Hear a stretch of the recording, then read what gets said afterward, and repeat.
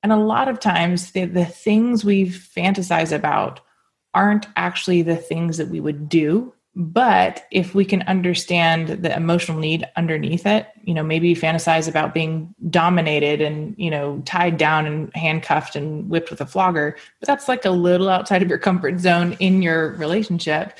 Maybe it's because you like the idea of being submissive because you make all of the decisions all day and you are in a corporate job and you have this really high stress situations every day where you have to make all the decisions. And in sex, you'd like to just not. You're listening to Mom After Hours, a podcast where we talk about the wins and challenges of being a modern mom. For real, we don't sugarcoat, and we cover everything that is taboo.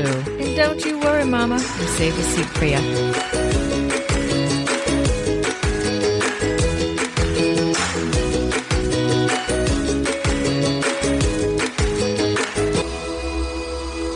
Welcome to Mom After Hours. This is our first show of 2021, and I am so happy to have you here with me in the new year.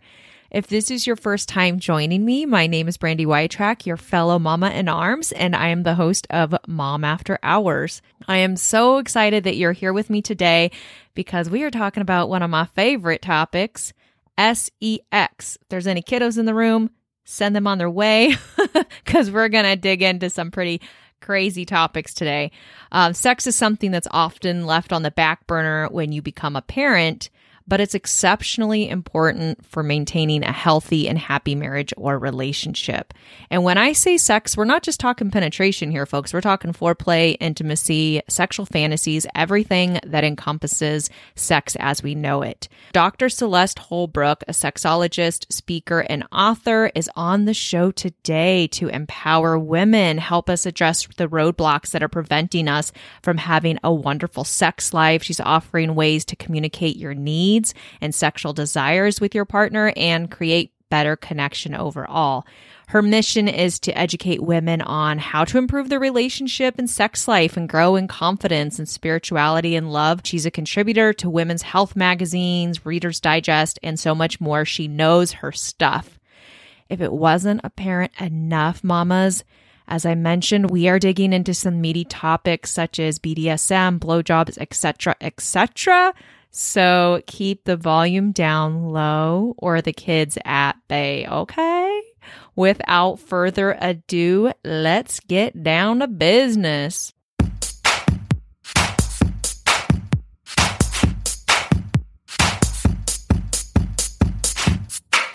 So first things first, how in the heck did you become a sexologist? Well, that's a really great question, Brandy. I'm curious. Right. Yeah. So I grew up in a conservative town here in Texas and with some pretty conservative upbringing. I waited until I was married to have penetrative sex. And that's neither here nor there. But when I did eventually have sex, we got married in Austin in the morning because my daddy always said, if you get married in the morning, if it doesn't work out, you haven't wasted the whole day. And so I like your dad. I know he's pretty practical. So we got married in the morning, beautiful day in Austin. We went to our hotel room and I, peeled off my fake eyelashes and fake hair and Spanx. Yeah, you got to have the Spanx, especially on those special days. On those special days, right? I say that Spanx is like the minivan of underwear. The minivan. Super practical and holds everybody in. Oh, I love that. I'm going to have to use that. I love that. No, Spanx is my savior. Oh my gosh. It make you turn from a 6 to a 10 instantly. There you go. There's not a whole lot that can do that. Not much out there that can do that. Yeah. Except it's a little humiliating peeing through that tiny hole and like getting your hands wet every time. But that's neither. Hey, I applaud you for even trying to do that, girl. I would like have a full workout trying to peel the thing off, and I'm like dying. What's worse is when you get the lines on you. So when you do actually have sex or you make it out with someone, you're like, oh my gosh, I got to take this off earlier because otherwise you can see all the indents on my body. Even like I'm stuffed in here like a little sausage. Yeah, totally. Yeah, I since then have liberated my body quite a bit and choose to very rarely wear things that make me feel uncomfortable. But that was, 13 years ago, and I was stuffed into my Spanx, and I had the silly, chicken cutlet strapless backless bra, the one that sticks to your boobs. Yes. I had that on. So it was a real good, entry ramp into my first sexual experience, peeling off all of these. As long as you remember to take off the cutlets before you actually jump in the bed. Yeah. Well, I thought he was going to be on the phone with his lawyer. Like, this has been a bait and switch. Like, this is not what I signed up for. He's like, wait a second. I think a lot of guys think that way, where, they see the girl on that first date, we're wearing a full face of makeup or at least mascara, where we look a lot pretty different than what we look like in the morning. And you're so jazzed up, dolled up and everything. Mm-hmm.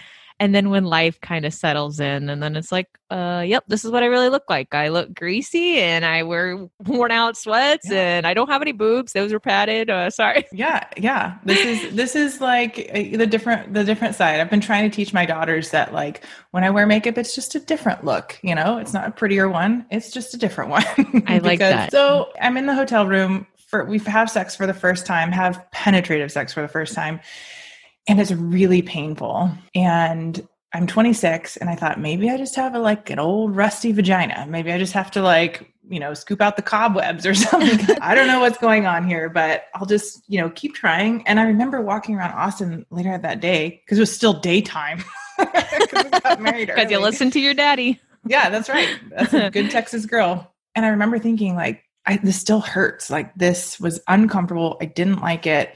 I was very confused. I had waited for this day for my whole life. And that's the first feeling of sexual shame started. And so for the whole first year of my marriage, we had pretty painful sex, and it kind of grew into things like resentment and anger. I was angry at him for wanting sex. It was a very normal thing, right, for him to want sex with his wife, but I was angry at him because it hurt, and I felt ashamed that I wasn't living up to who I thought I should be. And so it was really rough. Our first year was really rough. We were away from home. We lived in Missouri for the first 2 years of medical school. And it was just really hard on our marriage. And so after a year, I decided okay, I'm going to go see the OB-GYN. Maybe there's physically something has to be wrong with me. So I went to the OB-GYN, he did a full physical exam. And afterwards, he said, "You know what, Celeste, I can't find anything physically wrong here. I think all of this pain will go away as soon as you have a kid." Right. Woof. Jeez, that's not good. It's terrible advice, right? It's terrible advice. That's horrible advice. It was horrible advice. We couldn't afford a kid, even if we decided we wanted one. We didn't want kids at the time. We were both still in grad school, and it's just not something that was on my radar at all, nor do kids ever actually fix anything, right? Yeah. I wonder what his thinking was behind that. If it meant you have a small vagina and your vagina is going to stretch out when you have a baby, so you'll be fine. Because normally after kids, you're drier down there. You need more lubricant. There's normally extra steps you have to do after kids that you didn't do pre-kids typically. Totally. So, and if you've had a episiotomy or a tear, absolutely. It was not great advice. And to give you some context, this was the same OB-GYN, because I didn't know who to go to. This is the same OB-GYN who delivered me into the world with my mother. So, holy crap. Oh yeah. So he's old school. It was a guy, he right? was old school. Yeah, he was old school. So and bless him, I think he was really trying, so I didn't know it, but that was the point where I felt like I had to take this narrative back. I had to figure out what was going on. I had to educate myself. I had to try new things to figure out how to make sex better for myself. And so I was already getting a PhD. And so I started to study sexuality. I offered to teach the sexual behavior course because I was a grad assistant at the time. I offered to teach the sexual behavior course because I wanted to learn more.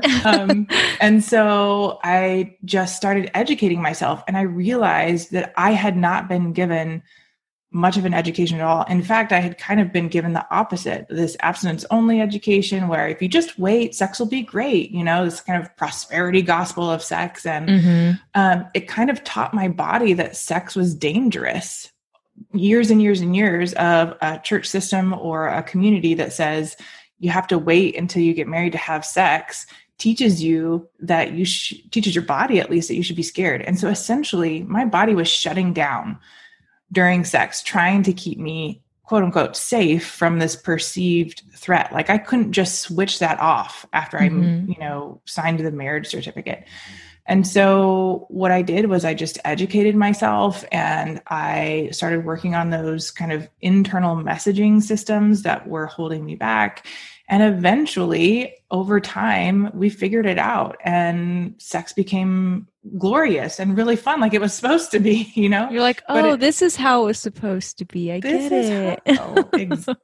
Exactly. And so I figured if I could figure it out, I was getting this degree in health education already. I added sexology and sexual behavior.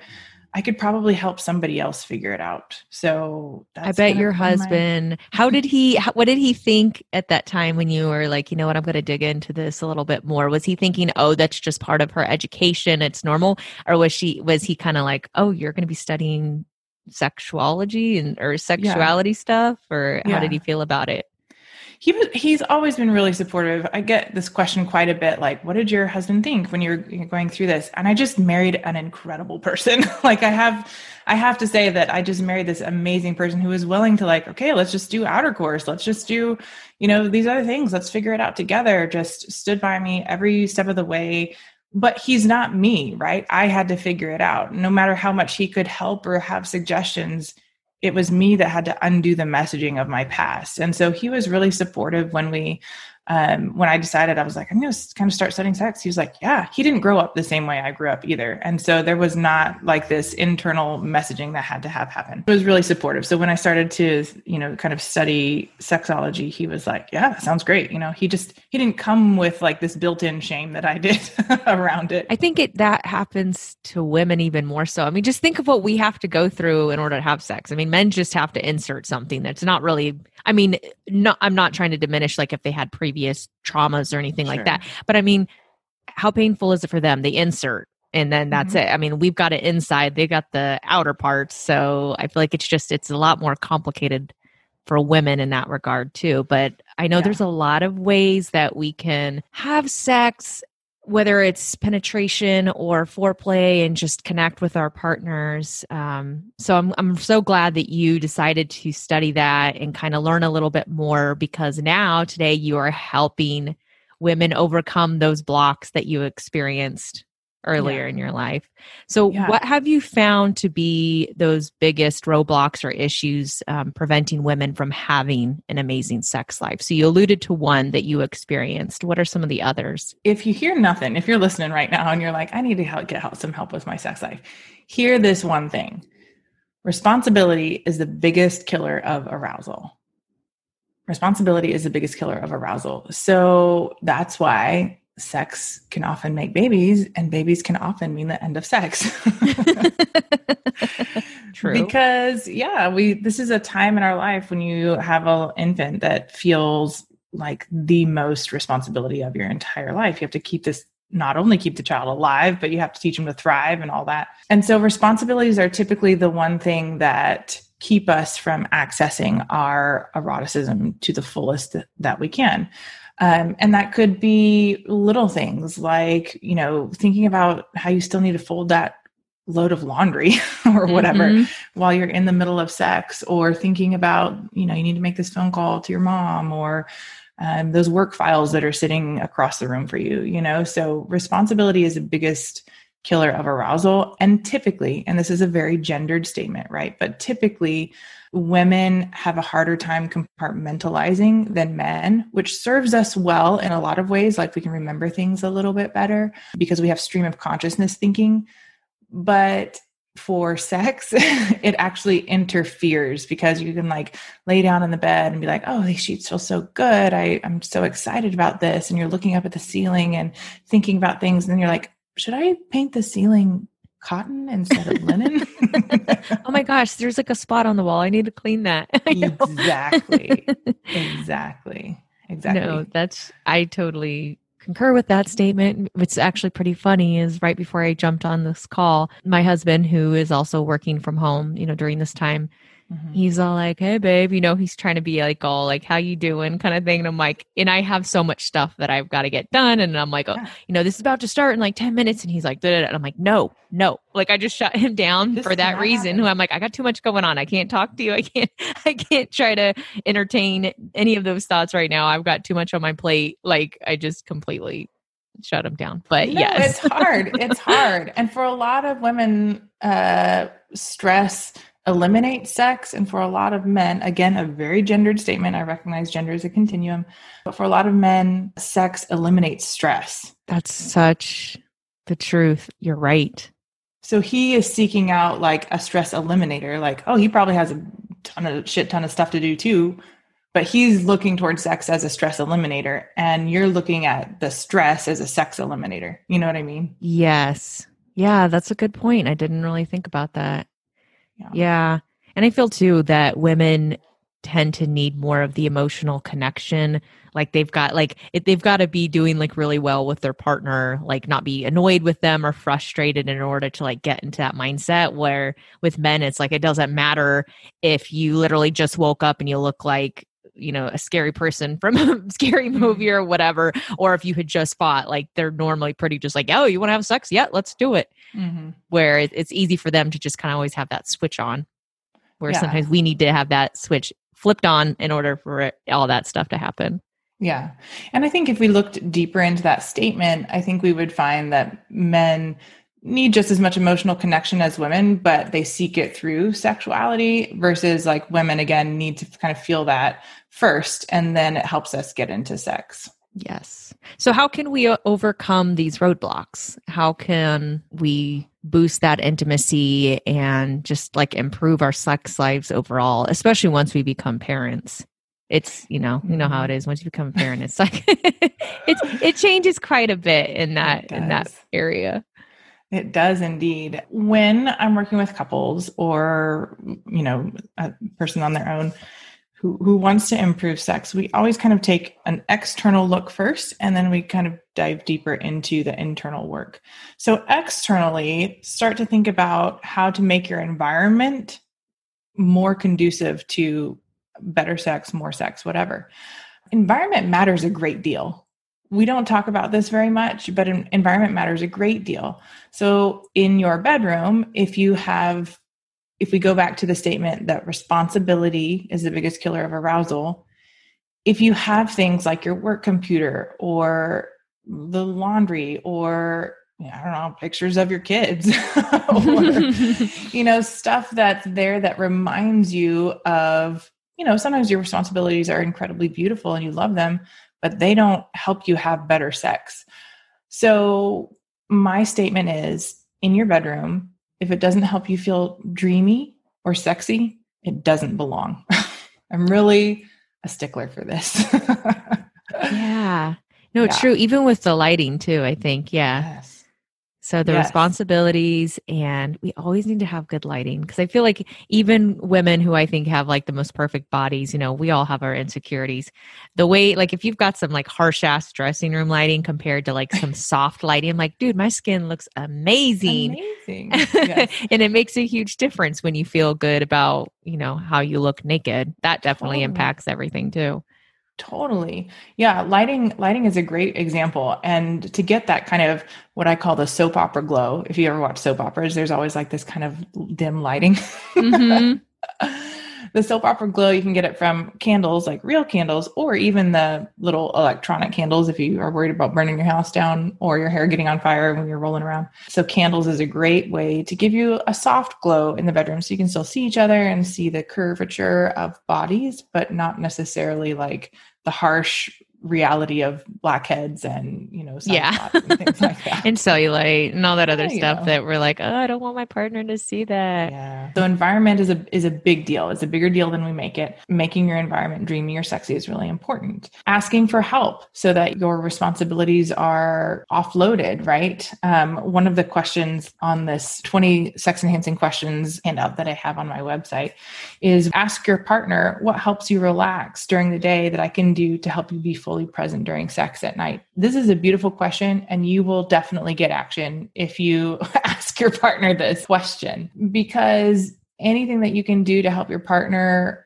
or anything that you can ask from your partner to help relieve some of those feelings of responsibility will help you show up more fully in your erotic space. So those are two things. Those are environmental things. And then a third thing that can help kind of improve your sex life, regardless of what an issue might be or problem might be, is to get really clear on what you want to feel during sex. So every couple that comes into the practice, I ask them this one question. If I had a magic wand and I could fast forward you into a future where sex was exactly what you wanted it to be, what would you be feeling? And so they write down, these words like, I want to feel pleasure, connection, intimacy, excitement, dominated, submissive, wild, whatever those feelings are. And then their partner does the same thing. I want to feel, emotionally connected and loved and, intimate and all these other words. And so from those words, we can, number one, find some similarities like, oh, you wrote down excited and I wrote down excited. Okay. But your excited is, oh, you want to have like whips and chains and swinging from the chandeliers and panties on the ceiling. And my excited is like sex with more lights on. You're like, yeah. Yeah, exactly. So you are helping them find that middle of the road or give them the confidence to embark on whichever direction they want to go. Exactly. Exactly. That's so you're finding some awesome. common ground in what you want to feel emotionally. And then all of our behaviors, we do them because we want to feel something. So if you start with the emotion first, what you want to feel, then you can build in behaviors behind that and kind of get more clear on what feels intimate to you, what feels intimate to me, what feels pleasurable to you, what feels pleasurable to me, knowing that you're working towards a lot of the same emotional goals. I love that. I love that. See, I'm lucky in that I'm probably everybody else is unlucky for this reason, but I'm lucky that I'm very outspoken and I've always kind of felt comfortable talking about sex. Yeah. And that's always been something that, like, in relationships, I've always been able to kind of just say it how it is and be like, well, this is how I am. You like it? You don't? Okay, well, this is how I am. I'm kind of like say, and you have to be, well, unfortunately, because I am that way, I don't mind hand holding and doing those kind of things. But I do know a lot of people who are not comfortable with having those kind of conversations and stuff like that, which is why it's amazing to have people like you that can step in and kind of give them the confidence and prompts to get that conversation started and have them feel comfortable about discussing these kind of things. Because I know so many moms, so many women who have horrible sex lives and they're so sad and they're bummed out. And then it makes them feel insecure. It makes them feel bad about themselves because they're thinking there's something wrong with them. And it impacts your relationship so much. And I really feel like, yes, you can talk to your girlfriends about it and get advice, but sometimes you got to bring in the experts to kind of like walk you through it and say, hey, okay, let's talk about this and get them on the same page, or at least, in agreement of what things they can experiment with. Yeah, absolutely. That's a really common feeling among many, many people, especially vulva owners, clitoris owners, because we are never taught that sex is a learned skill. So if you feel like sex is difficult or hard to talk about, know that it's not your fault. It's typically our society's fault for not teaching us how to have sexual conversations, teaching us that sex is for pleasure, not just for reproduction, teaching us that it's okay to ask for what you want as a female, right? And so if you feel like sex is hard, know that one, it's not your fault and you're not alone. And two, that it can get better because sex is a learned behavior, right? It is not natural. It is something that you learn. It is biological. We are built to have sex with each other, but it is not natural. Just like we are built to eat food, but you have to learn how to cook food.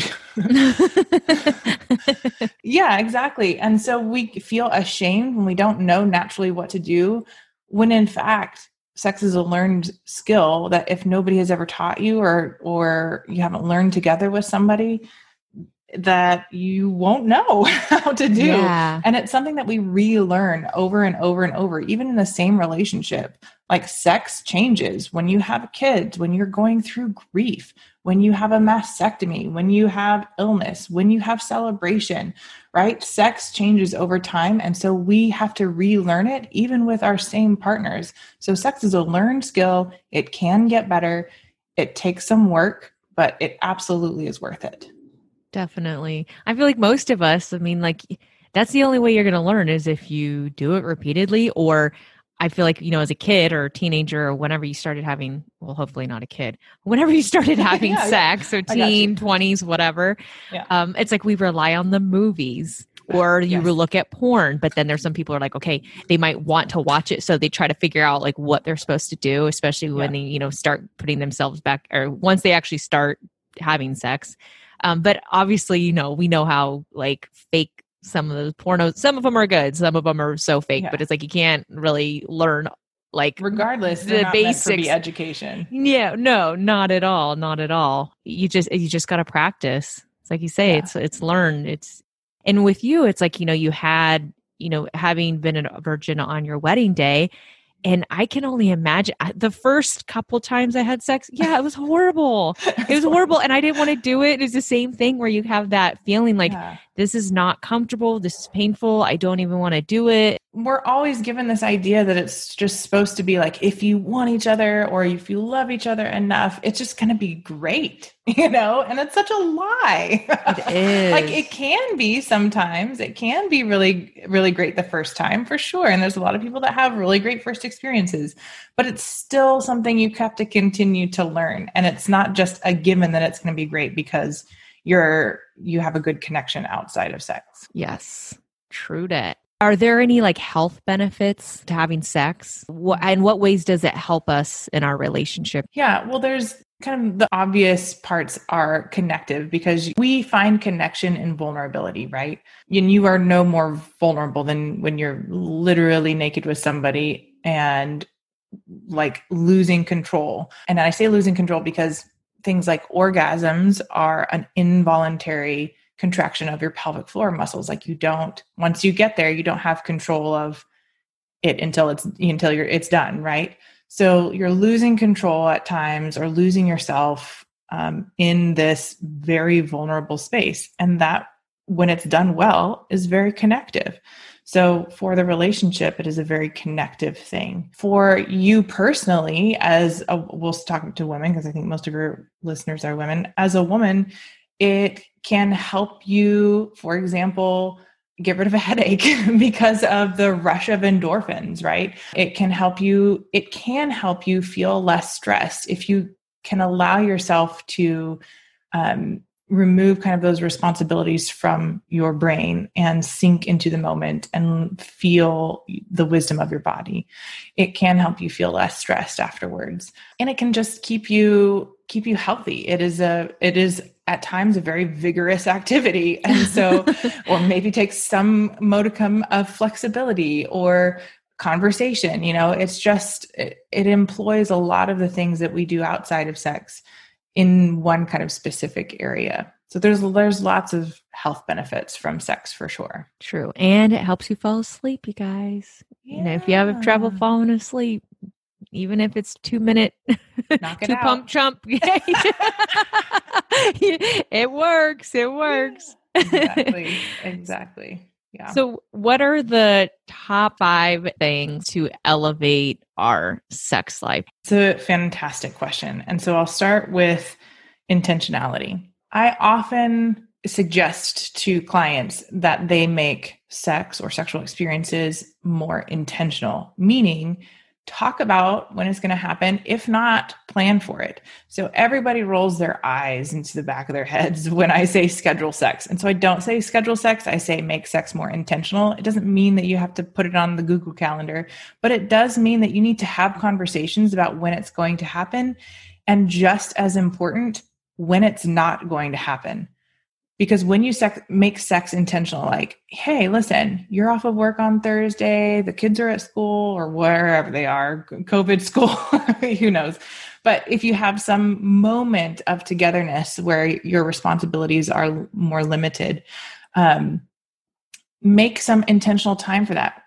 Because you want it to be a priority in your life. You make everything else intentional. When you go for a walk, when you go work out, when you go to the dentist, all of that is intentional because it's prioritized to you.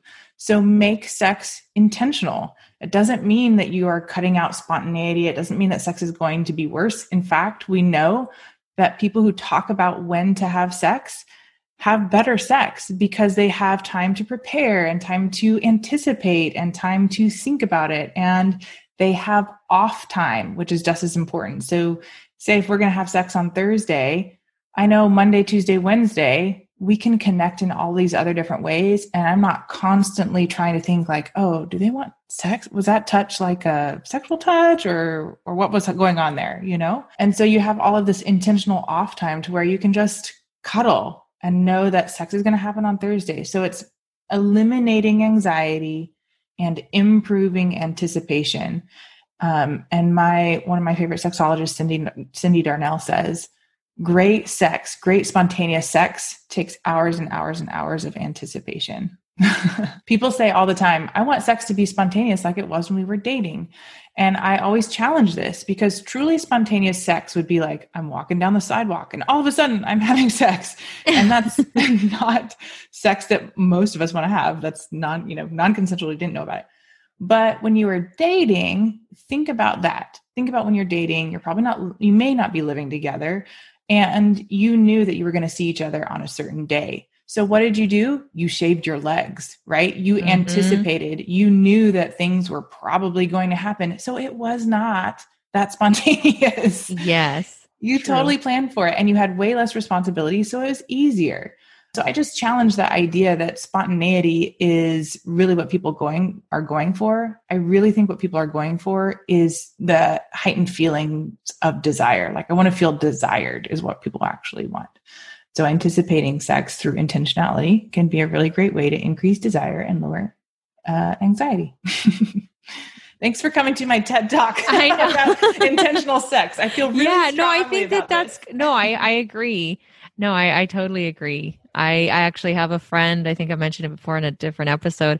I have a friend who schedules sex. She has 5 kids and both her and her husband work full time. And that's pretty much the only time it can happen is when they have it on the calendar. So Thursday is their sexy time. And we always joke around like, oh, you can't call so-and-so at this time or ask her to meet up for drinks or dinner because she's having her sexy time and stuff. And it's funny. We all joke around, but it's true. That's what you got to do. Yeah. I mean, you do what you got to do to make things happen. What would you say to the women who maybe their partners, they do feel comfortable talking about sex and you've got a partner that says, give me a blowjob. Maybe the girl doesn't feel comfortable giving a blowjob or she doesn't feel confident in how to do it. How would you guide her on like what to say or like what to do? Never, ever, ever do anything you really don't want to do. It's the first rule of sex. Never, ever, ever do anything you don't really want to do. And so when we're talking about blowjobs, this is very, very common for women to not feel comfortable giving a blowjob because a lot of us have had bad blowjob experiences, like somebody pushing our shoulders down or pushing our head down when you're making out. And those can be traumatic. And if she was a client of mine and we were talking together, I would probably start with the awareness exercise that we talked about earlier. What do each of you want to feel? So asking him what he really wants to feel in terms of a blowjob is helpful because then we can say like, oh, he really just... it feels, wild. It feels erotic. It's something that she doesn't do very often. So it feels extra special or whatever it is. Right. And so getting to that can help her feel more comfortable doing it instead of it feeling maybe dirty. A lot of women feel that giving a blowjob is like a dirty act. And so the next step would be to deconstruct why that feels the way it feels. Why does it feel gross? Did you grow up in a household where you were told that sex is, for marriage and you shouldn't do any kind of sex at all? Did you grow up in a household or a system where you were never taught about penises or that you aren't comfortable touching one or aren't comfortable with, fluids that come out of a penis and things like that. So deconstructing why the feeling is there is the second step.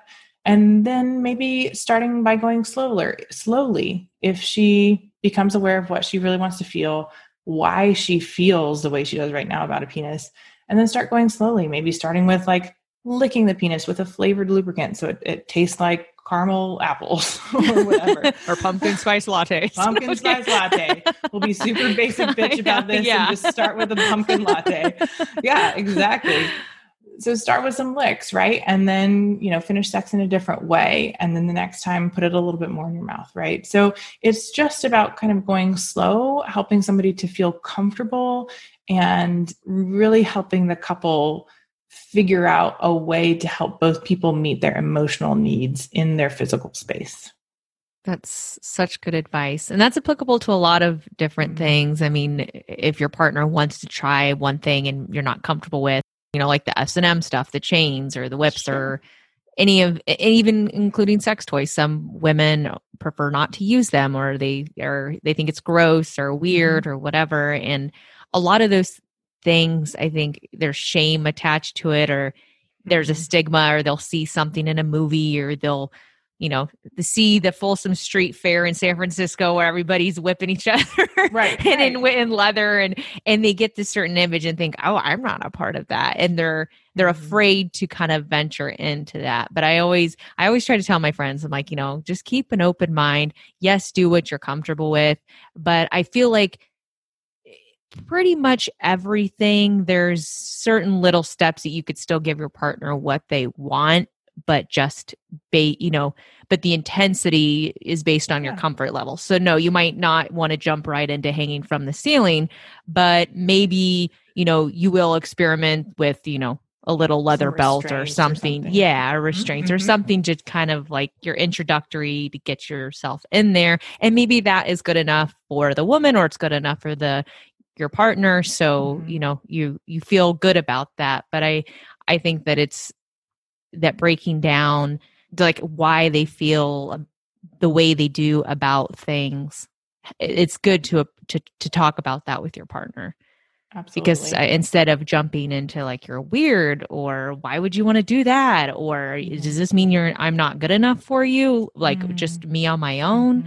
Yeah, I actually have a friend who, I don't know, their kids are out of the house now, so I don't know if they have like the empty nest syndrome or whatnot, but she was kind of venting about their sex life. And she's like, my husband's mentioned doing like swinging stuff and I'm scared.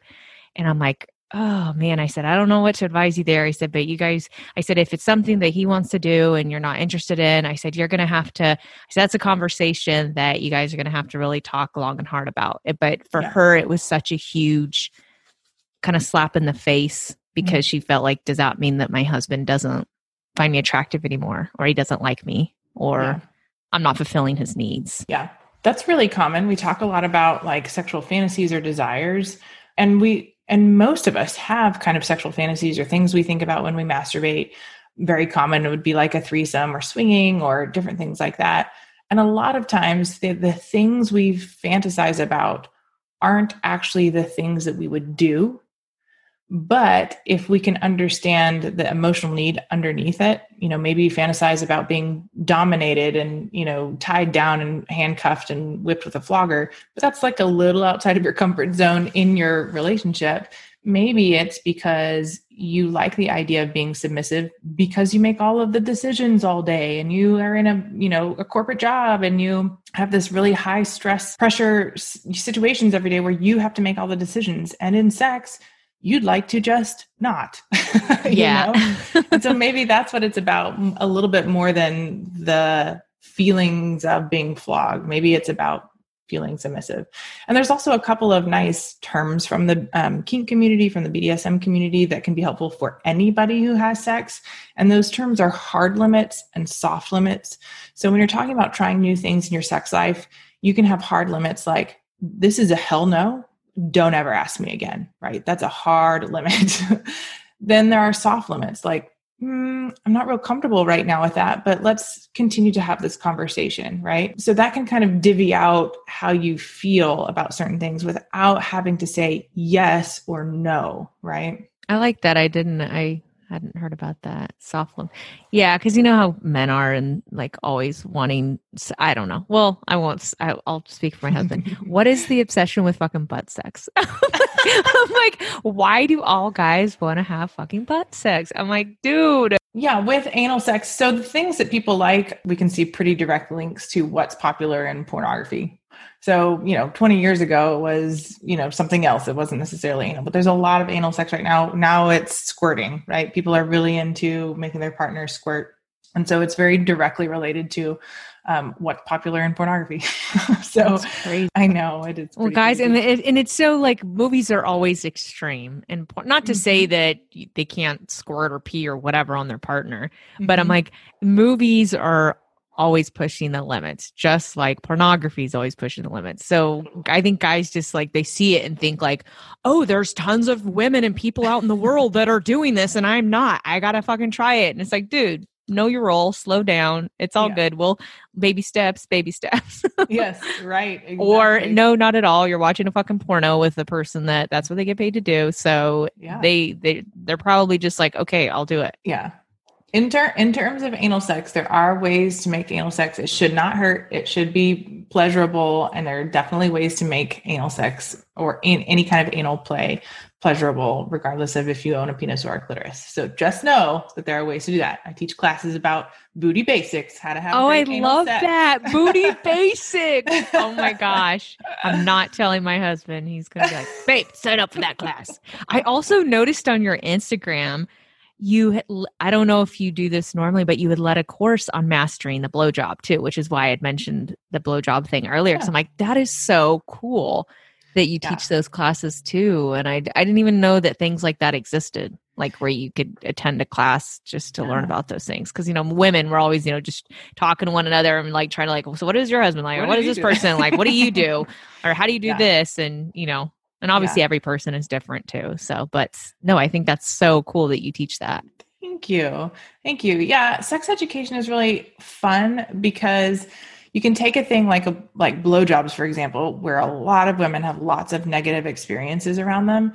And when I teach my blowjob course in person, I have a dildo stuck to a mirror that's attached to the table. And so you're actually looking at yourself and what it looks like to suck a dick. And it can feel really intimidating. But at the end of the class, my goal for you is to feel empowered. Like, this is not just something that I do because my husband or my partner wants it. This is something I do because I can do it really well. And I know how to make my partner putty in my hands when I do this thing, right? It's a totally different ball game when you feel empowered to give pleasure. And so, you take something like a blowjob class that feels at times kind of misogynistic. Like, why do I want to take a fucking blowjob class? But then if you make it about empowerment and about agency and about knowing what you're doing, then it becomes hardly about the penis owner at all. Mm-hmm. You literally have them by the balls because they're like, damn, she is so good. And maybe they will just give in to you and give you whatever you want. Yes, you can have that Louis Vuitton purse. Yes, you can go to Target and spend $300 on nothing. Oh yeah, baby. But you're going to give me a BJ tonight, right? Okay. Right? Okay, cool. Right. All right. We're in. Yeah. It's almost like a form of control. If you're able to master it, you're like, okay. Like a form of currency. A currency. Sex is a negotiation. I wouldn't use it as manipulation, but yes, you do what you need to do in your own lives. Yes, you're right. So you mentioned earlier that awesome freebie that you have on your website, 20 questions to enhance your sex life. Can you share your 2 favorite conversation starters from that resource? Yeah, absolutely. So I wanted to give you a platform of questions that are better than, hey, baby, what do you want? Because, hey, baby, what do you want can be really intimidating. And so there are just 1,000 other ways to ask questions or 1,000 other questions to ask that feel more helpful, maybe even that's the word, helpful or connective than, what do you want? So a couple of my favorite things from the question list are like, what places on my body do you love to handle? Sometimes we don't Ooh. ask those kind of things. Or what is your favorite place to have sex? What do you like to watch me doing to you? What's your favorite view during sex? Besides your genitals, where do you love to be touched? All of these things we typically don't verbalize or ask, and we try and fumble around and figure out on our own, or we never figure out.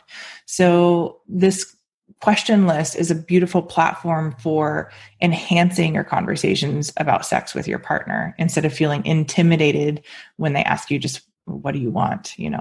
Yeah. No, I think that's great that you put that together, because I feel like the prompts help, especially, for people who don't feel comfortable bringing those things up on their own, to be able to say, oh, look what I found on this website, babe. Do you want to kind of go through this together? This would be fun to do. And you could laugh about it together. I mean, or whatever, like hopefully you can have a conversation about it, but it'll kind of, that you can use that prompt if you're too nervous or embarrassed to bring it up on your own.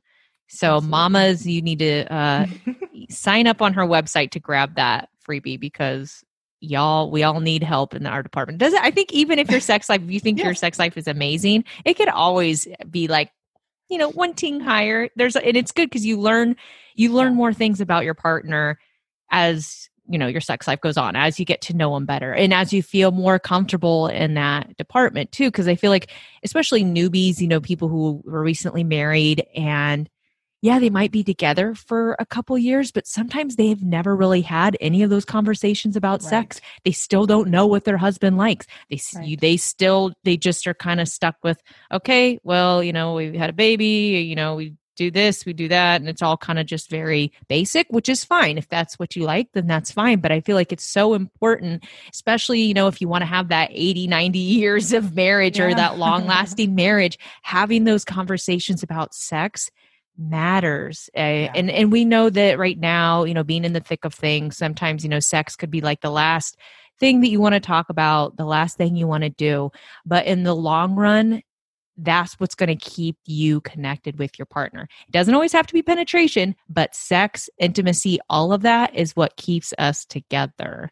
Yeah. So it's worth investing that time, investing those conversations, and finding out what you and your partner like. Absolutely. I love that you just said it doesn't have to be penetration, because this is something I have another soapbox on, is that you can have a lot of great sex without penetration. Like, just more broadly define your definition of sex. Because if our definition of sex is penis going into a vagina, one, that's really limiting to the way we view sex if both partners don't have, maybe both partners have a penis or both partners have a vulva. So that it's limiting that way. And then two, if most women have their first and most of their orgasms through clitoral stimulation, not vaginal stimulation, defining sex by penis going into a vagina is incredibly male pleasure centered. You're right. So broadly define your definition of sex, whether that's, grinding on each other or oral or, rubbing or fingering or whatever it is. That's okay. Whatever sex is for you that feels really good and feels really connective, that's beautiful. Yes. So where can our listeners find you on the interwebs, learn about the courses that you offer, that freebie, and how we can keep things sizzling in the bedroom? Yes, I love that. So you can find me at drcelesteholbrook.com. That's with a DR, drcelesteholbrook.com. And that's where you can sign up for a 30-minute complimentary discovery call where we can chat, and I can help you figure out what might be great next steps for you, whether that's with me or with a book or with somebody else. I can help you find direction there. You can also download that 20 sex enhancing questions on my website there. And you can also find me on Instagram and Facebook at Dr. Celeste Holbrook. And yeah, there you go. Thank you so much for listening to Mom After Hours. I hope you enjoyed our talk with Dr. Celeste today. I learned a thing or two. I hope you did too. And I really hope your kids did not walk in while you were listening to that episode. If you'd like to learn more about Dr. Celeste, check out the show notes at momafterhours.com/episodes. And if you learned anything from this episode, even if it did make you a little red-faced, feel free to share it with a mama so she could be sexually inspired too. Until next time, have a wonderful week. Bye.